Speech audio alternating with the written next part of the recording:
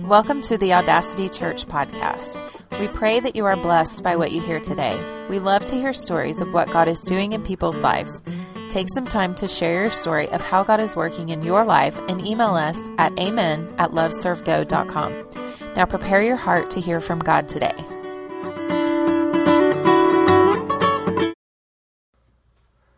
Well, good morning, Audacity Church.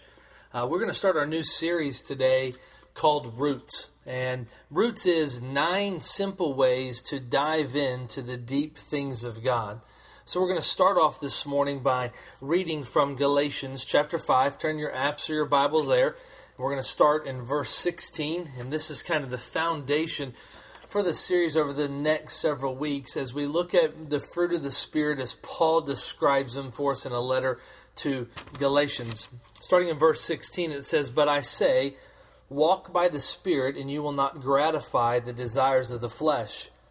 For the desires of the flesh are against the Spirit, and the desires of the Spirit are against the flesh, for these are opposed to each other, to keep you from doing the things you want to do. But if you are led by the Spirit, you are not under the law. Now the works of the flesh are evident: sexual immorality, impurity, sensuality, idolatry, sorcery, enmity, strife, jealousy, fits of anger, rivalries, dissensions, divisions, envy, drunkenness, orgies, and things like these.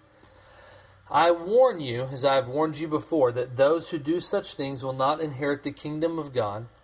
And this is where we're going to pick up for our portion of what we want to focus on. "But the fruit of the Spirit is love, joy, peace, patience, kindness, goodness, faithfulness, gentleness, self-control. Against such there is no law. And those who belong to Christ Jesus have crucified the flesh with its passions and desires. If we live by the Spirit, let us also keep in step with the Spirit, and let us not become conceited, provoking one another or envying one another." Let's pray. Jesus, we love you. We thank you for today. We thank you for just the celebration of being a year old and this faith family that's established here that wants to stay true to our mission of loving you first, of serving each other, and then going into the world and making disciples. And I pray that as we study these fruit of the Spirit, that we would come away with a clear understanding of how to apply them into our lives. We ask all this in Jesus' name. Amen.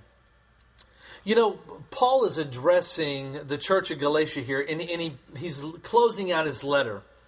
And he's basically talking about this inward battle that we've talked about before, right? That on this side of eternity, as long as we are still in our human bodies, we're going to have our mind, our body, and our soul, and we're going to be battling against this flesh man or flesh woman, and how we do that in everyday life. And so it's important that we learn to walk in the Spirit. So how do we bear this fruit of the Spirit? One thing I think is important for you and I to recognize is that the word fruit is singular. Paul doesn't mix this up. This is intentional in showing us the fruit of the Spirit. I want to challenge you today as we start this series out to remember that Jesus said something very peculiar. He said, "You will know them by their fruit." And so I think as followers of Jesus, we should ask this question: how do I bear fruit? And it's right there in the bottom part of Galatians chapter 5, in verse 24, it says, "And those who belong to Christ have crucified the flesh with its passions and desires." So how do we bear fruit? Before we even get into the fruit of one of the fruit of the Spirit we're going to talk about today, how do we bear fruit? Well, one, we have to belong to Jesus, and two, we have to crucify the flesh. Jesus' call for people to follow him was simple. He said, hey, you have to die to yourself. I mean, that isn't something that's real appealing. It isn't like, hey, yeah, sign me up to die to myself every day. But that's the challenge from Jesus. You know, I love that the Scripture is filled with so many agricultural references, if you will. And there's a lot of times where the Bible is teaching us about bearing fruit or harvest time and seed time. So I think it's important that we at least take a look at this. In order for a tree to be born, what must happen? A seed has to be planted. But I think even more challenging for me anyway, is that seed must be buried and die. For those of you that have been following Jesus, and I know we have all types here, right? Some of you are still working out, just what Jesus means in your life, and you've really not given him everything. Some of you have been followers of Jesus for a long time, and maybe you're even in this place where your relationship has become somewhat stale. But and maybe this is where you are. I think another interesting agricultural or plant reference is, in order for a vine to bear fruit, sometimes pruning has to happen. So sometimes a branch in your life that's just, it's not healthy for you. And maybe it's a relationship, or maybe it's a habit, or maybe it's a way that you think. And what Jesus has to come and do as this master arborist, if you will, is he comes and he prunes away these branches. Listen, dying as the seed so that you can be rebirthed into Christ, with Jesus through Christ. And then as a follower of Jesus down the road, pruning away branches to bear fruit. Both of those things are painful. I think in order for us to even move on, we have to first identify, how do we bear fruit? We have to die to ourselves. We have to crucify our flesh, and we have to belong to Jesus. And belonging to Jesus, he said this. He said, apart from me, we can do nothing. He didn't say you're going to be able to do some things without me. He said, without me, you can do nothing. And in that section of Scripture, he's actually talking about being a part of him, being grafted into the vine. So what are the fruit of the Spirit? Now, professional Bible scholars, they have a name. They're called theologians, okay? A lot of theologians believe that these fruit of the Spirit are what we're going to call the communicable acts of God. This is the part of God that you can almost catch, or this is the parts of God that you can become like the more you spend time with him. Let me give you an example. Man, I am a type A obsessive compulsive. I mean, when Ashley and I first got married, man, my closet, right, was ordered in colored. But not only was it ordered in colored, but it was ordered in colored by t-shirts, and then V-necks, and then button-up short sleeves, and then button-up. Well, some of y'all are looking at me like I'm crazy. No, okay, there's a few of the people that are wired like I am. I see you. Those are the people that we know Jesus, right? There was an order. And something else that I did when Ashley and I got married is I always talked about the future. And it was always, I was always living in tomorrow. And if there's two things that Ashley has helped me embrace over 15 years of marriage, one is in living in the moment, enjoying every day. She has to remind me of this often. She has to say, hey, Ronnie, do you think your kids are going to remember wrestling with you in the floor? Or do you think they're going to remember picking up the living room? Right? And so the longer I've been married to Ashley, the more I remember, okay, live in the moment. Wrestle with your kids. They live in the moment. It's okay if your closet isn't color coordinated. I don't know if that's true, but I try to believe that, right? And so it's this idea of these communicable acts of God. There are also, theologians say, incommunicable acts of God.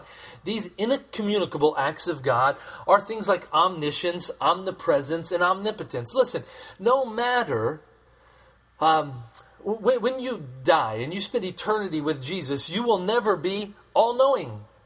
The witness of Scripture is that you and I will still learn in heaven.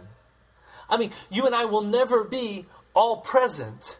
Even in eternity, you're never going to be able to be everywhere at all times. There are certain things, being omniscience, omnipresence, and omnipotence, that you and I will never be. But like my relationship with Ashley, I want you to apply that to your relationship with Jesus and realize that as you spend time with Jesus, as you grow close to him, you can become more like him. As you become submissive to the Holy Spirit that is living on the inside of you. See, you don't do things for God to get something from him. You do things for God because you love him. I become more like Ashley in the good ways because I love her. I pray that I become more like Jesus and I bear fruit like Jesus because I love him. The secret to developing and walking in the fruit of the Spirit is a relationship with Jesus. Has everybody got that? Before we go on, there was a brief introduction. So I want you to bear with me as we cover our first fruit today. And we're going out of order for those of you. This probably helps me and my type A personality. We're going to mix up the order of these fruit over the next few weeks. And so the first one we're going to discuss today is joy. And the Greek word for joy is a chara. Chara. Everybody say that with me. Chara. Right? You got to say it like you got some phlegm in your throat. You got to say chara. Now, this word for joy means gladness, or it's the cause of the occasion of joy. It's one's personal joy. And this word shows up in many different forms in the Bible. It shows up as gladness, as joyful, as joyous, as to be joyfully great, as to greatly rejoice. So we're going to look at joy today.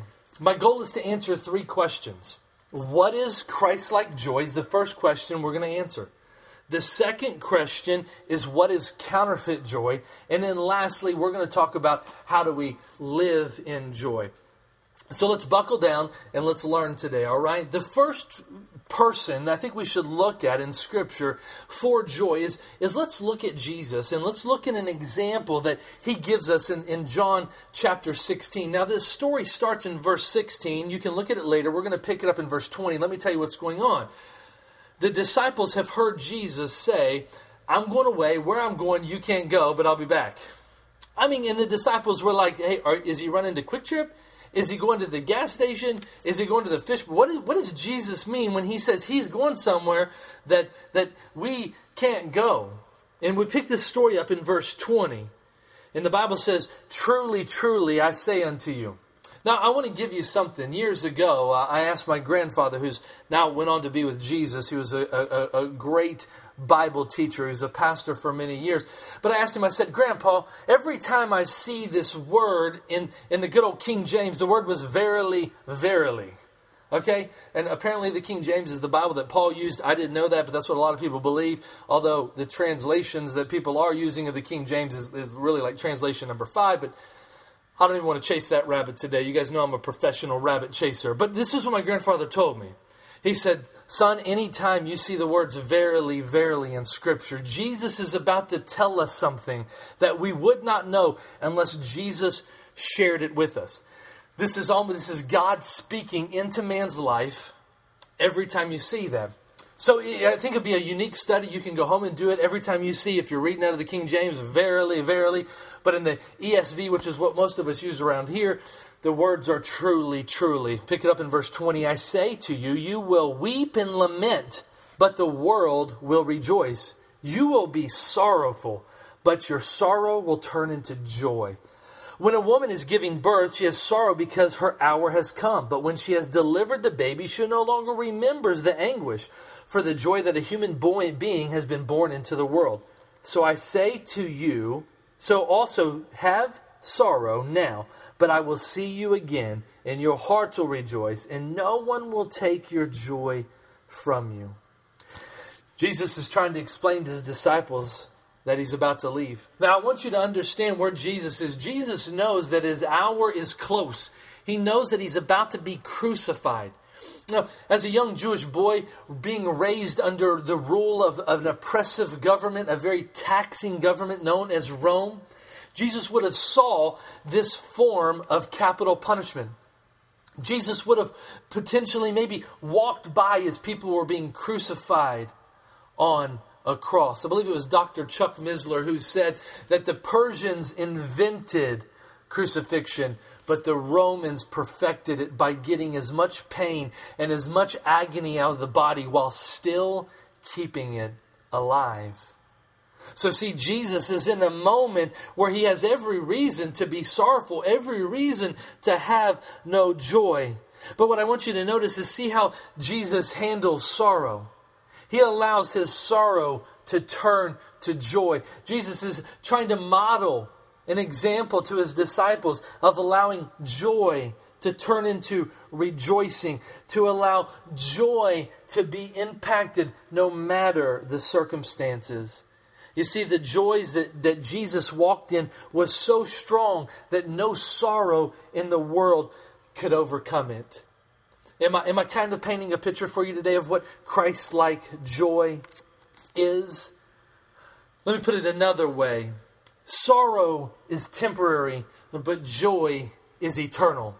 No matter what circumstance you're going through, if it's a sorrowful, if it's a challenge, if it's a loss, if it's just something that you don't think you can get out of, or you don't believe you're going to get through, you have to be confident in this situation. And that has to do with where your hope is placed, and it becomes joy.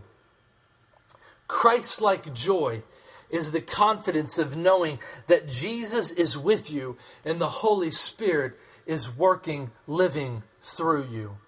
That, my friends, is how you have Christ-like joy. I love this scripture in Zephaniah chapter 3. It says this, "The Lord your God is in your midst, a mighty one who will save. He will rejoice over you with gladness. He will quiet you by his love. He will exult over you with loud singing." You see, Jesus is saying, hey, I'm always with you. This prophet in Zephaniah is saying, hey, Jesus is always with you. No matter the circumstances, he is over you. No matter the circumstances, he is in your midst. And it's the hope that you have in Jesus that allows you to walk in joy. I want to hop back up to John in John 16, verse 21. Jesus is using an example of childbirth. He says, when a young woman is giving birth, she has sorrow because her hour has come. But when she has delivered the baby, she no longer remembers the anguish for the joy in human being that has been born into the world. You know, this has been one of the greatest experiences of my life. Now, I only know this experience secondhand, right? But Ashley and I, we have 8 children. I have been present at 8 births. I mean, I would say I'd probably make a really good midwife, right? I mean, I'm a great birthing coach. I try to be. I want to be there for Ashley. And in these moments that we've experienced this, I love that Jesus paints this picture.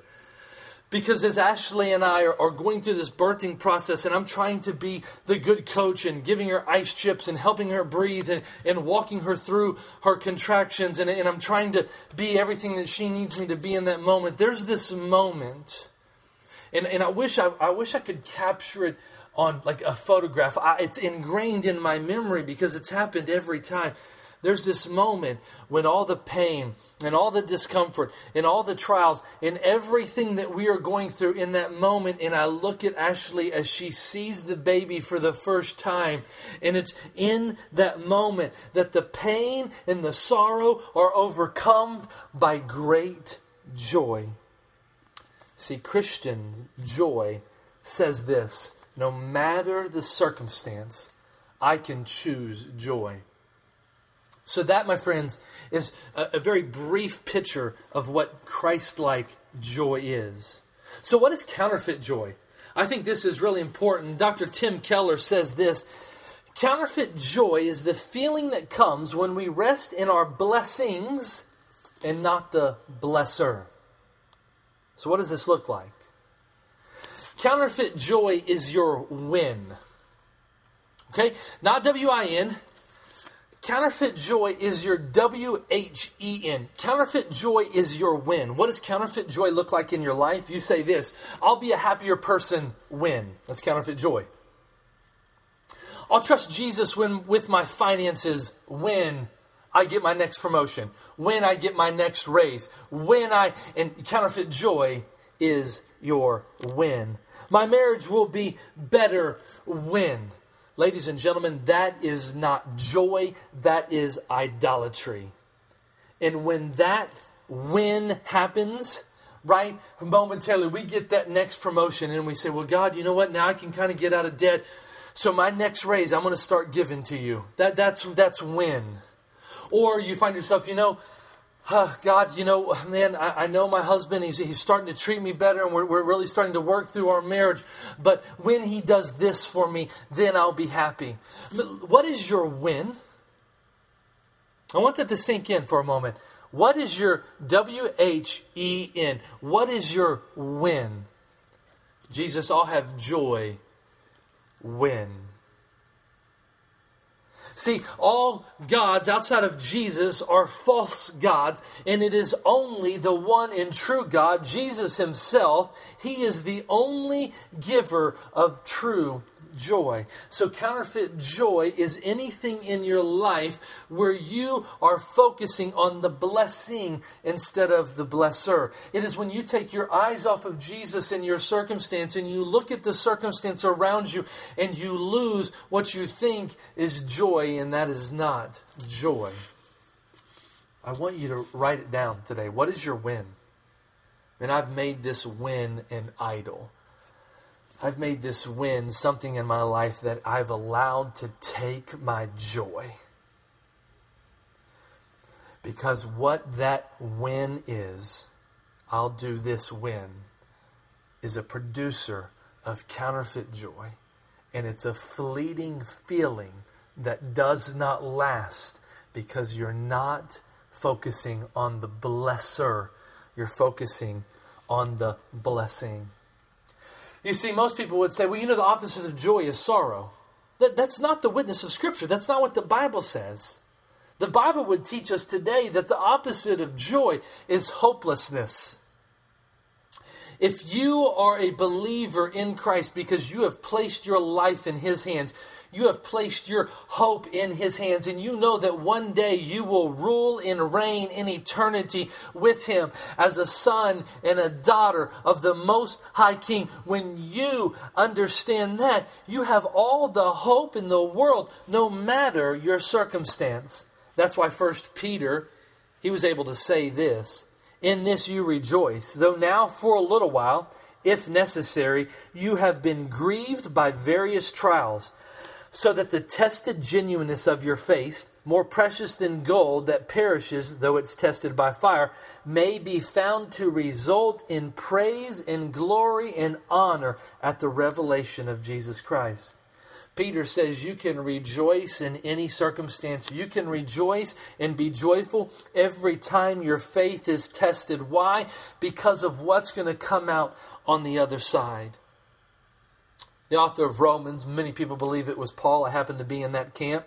Chapter 5, he says this, "Not only that, but we rejoice in our sufferings. Know that suffering produces endurance." And there ain't anybody in this room that's like, hey, I can't wait for my next suffering. I can't wait to work on my endurance through my next trial. But that's what Paul is teaching us. He says that endurance produces character, and that character produces hope. And hope does not put us to shame because God's love has been poured into our hearts through the Holy Spirit who has been given to us. Christians can have joy while they are suffering. We have joy because of our hope. We have joy because our hope has been placed in Christ. Your joy is not placed in your circumstance. I want you to also notice that Paul teaches in Romans, joy comes through the Holy Spirit. There is an assurance of your relationship with Christ because you know Him, because you have given your life over to Him. You are not saved by good deeds. You are saved by grace, and because of that, you and I should walk in joy. Joy is not dependent on your current trial, your current obstacle, your current fear. Your hope is not in your win. Your hope is in a person. So I have to confess this to you. In really reflecting over this series that we've been planning for months, I've realized that there's been certain times in even this young church plant's life, right? We turned a year old today, where I have had wins. And Jesus, I know that you're in this win. And it's affected my joy. It's affected my attitude. I've been in the seat you're sitting in. And I know that how some of you feel. So how do you live in joy? I really think that's the question all of us want answered today. And I will tell you this. The author of Hebrews says this in Hebrews 12. Look to Jesus. How do you live in joy? Look to Jesus. I'm going to read the rest of the verse. Looking to Jesus, the founder and perfecter of our faith, who for the joy that was set before him endured the cross, despising the shame, and is seated at the right hand of the throne of God. When you are going through a period where you have no joy, look to Jesus. Look to Jesus, who saw the cross but was walking in joy. Look to Jesus that was able to get past his imminent suffering and was able to walk in joy. His joy overwhelmed his suffering. See, when you are far from God, you'll also fabricate this false joy. It's like, I don't really care. It doesn't matter the circumstance. It's just life. I just deal with it. And your heart is being hardened. That's not joy. That's not contentment. That's actually, it's sin. That's going against what God tells us to do. He tells us to walk in joy. The mark of real joy is that it is not dependent or subject to circumstances. That's how you live in joy. Looking to Jesus, allowing him to be your hope. C.S. Lewis said this, and let's look at it together. It'll be on the screen behind me. Our Lord finds our desires not too strong, but too weak. We are half-hearted creatures, fooling around with drink, sex, and ambition when infinite joy is offered to us, like an ignorant child who wants to go on making mud pies in the slum because he cannot imagine what is meant by the offer of the holiday at the sea. We are too easily pleased. C.S. Lewis is basically telling you and I today, win. See, you're allowing these momentary pleasures that are fleeting, and you look at them as joy. You look at drink and sex and ambition, and you and I are sitting around eating mud pies, not living a life in the fruit of the Spirit when Jesus is saying, hey, I am your hope. I am the resurrection of life. How do we have joy? See, joy only comes two ways. It only comes in obedience to Christ, in prayer to Christ. The only way you're going to walk in joy is by being obedient to him. The only way you're going to walk in joy is being in constant communion with him. You see, early Christians, and matter of fact, Christians on most of the continents of the world now, can be joyful in their circumstances because their hope is placed in the right thing. You know, this is the reason that as first century Christians were being dragged into being fed by lions, they were able to sing hymns and rejoice, although they were being fed to lions. See, because of joy and because of Jesus' hope in you and what he was going to do through your life committed to him, because he knew he was making a ransom for you and I, he was able to look past the pain and the suffering of his circumstance, and he was able to walk in joy. See, joy is found in Christ and his furious longing to be with us and to live through us. So what is joy? What is Christ-like joy? Christ-like joy is no matter the circumstance, you can be joyful. What joy is not? Joy is not, I can walk in joy when. Joy is not, once my circumstance changes, when. How do you live in joy? In obedience to Christ and communion with him. Let's pray. Thank you for listening. If you'd like to get plugged into the ministry of Audacity or support this ministry financially, you can get more information at loveservego.com.